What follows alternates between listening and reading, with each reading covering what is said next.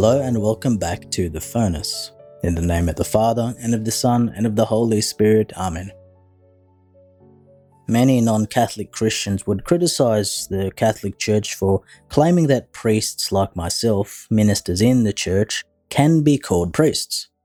They would say that the New Testament reserves the term priests for Jesus Christ. Yet they tend to overlook this first reading from Paul to the Romans, where Paul identifies himself as a priest.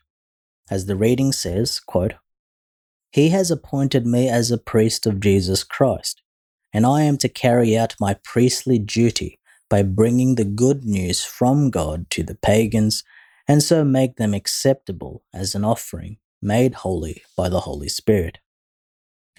Paul describes himself as a liturgos, which is where we get the word liturgy, as if Paul was comparing himself to a Jewish priest.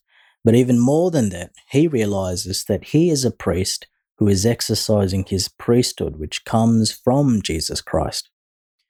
And with that, I want to make a small sidetrack, for I do ask you today to pray for priests and bishops, especially in their decision-making and their leadership, as well as their life of prayer, that all of us, especially bishops, may be close to the Lord, so that when they speak and when they act, people see Jesus and not them and not us.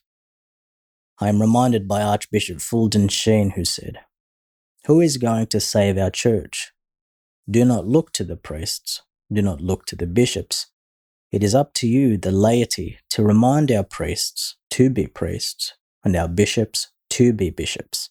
End quote. I ask you today to be accountable to all of us who are in positions of service and leadership, that we may be holy and faithful to our flock and may be really after the heart of Jesus Christ. Let us pray.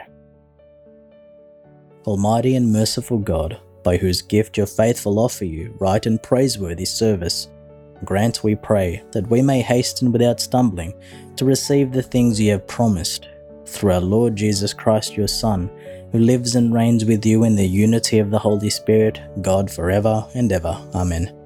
In the name of the Father, and of the Son, and of the Holy Spirit. Amen.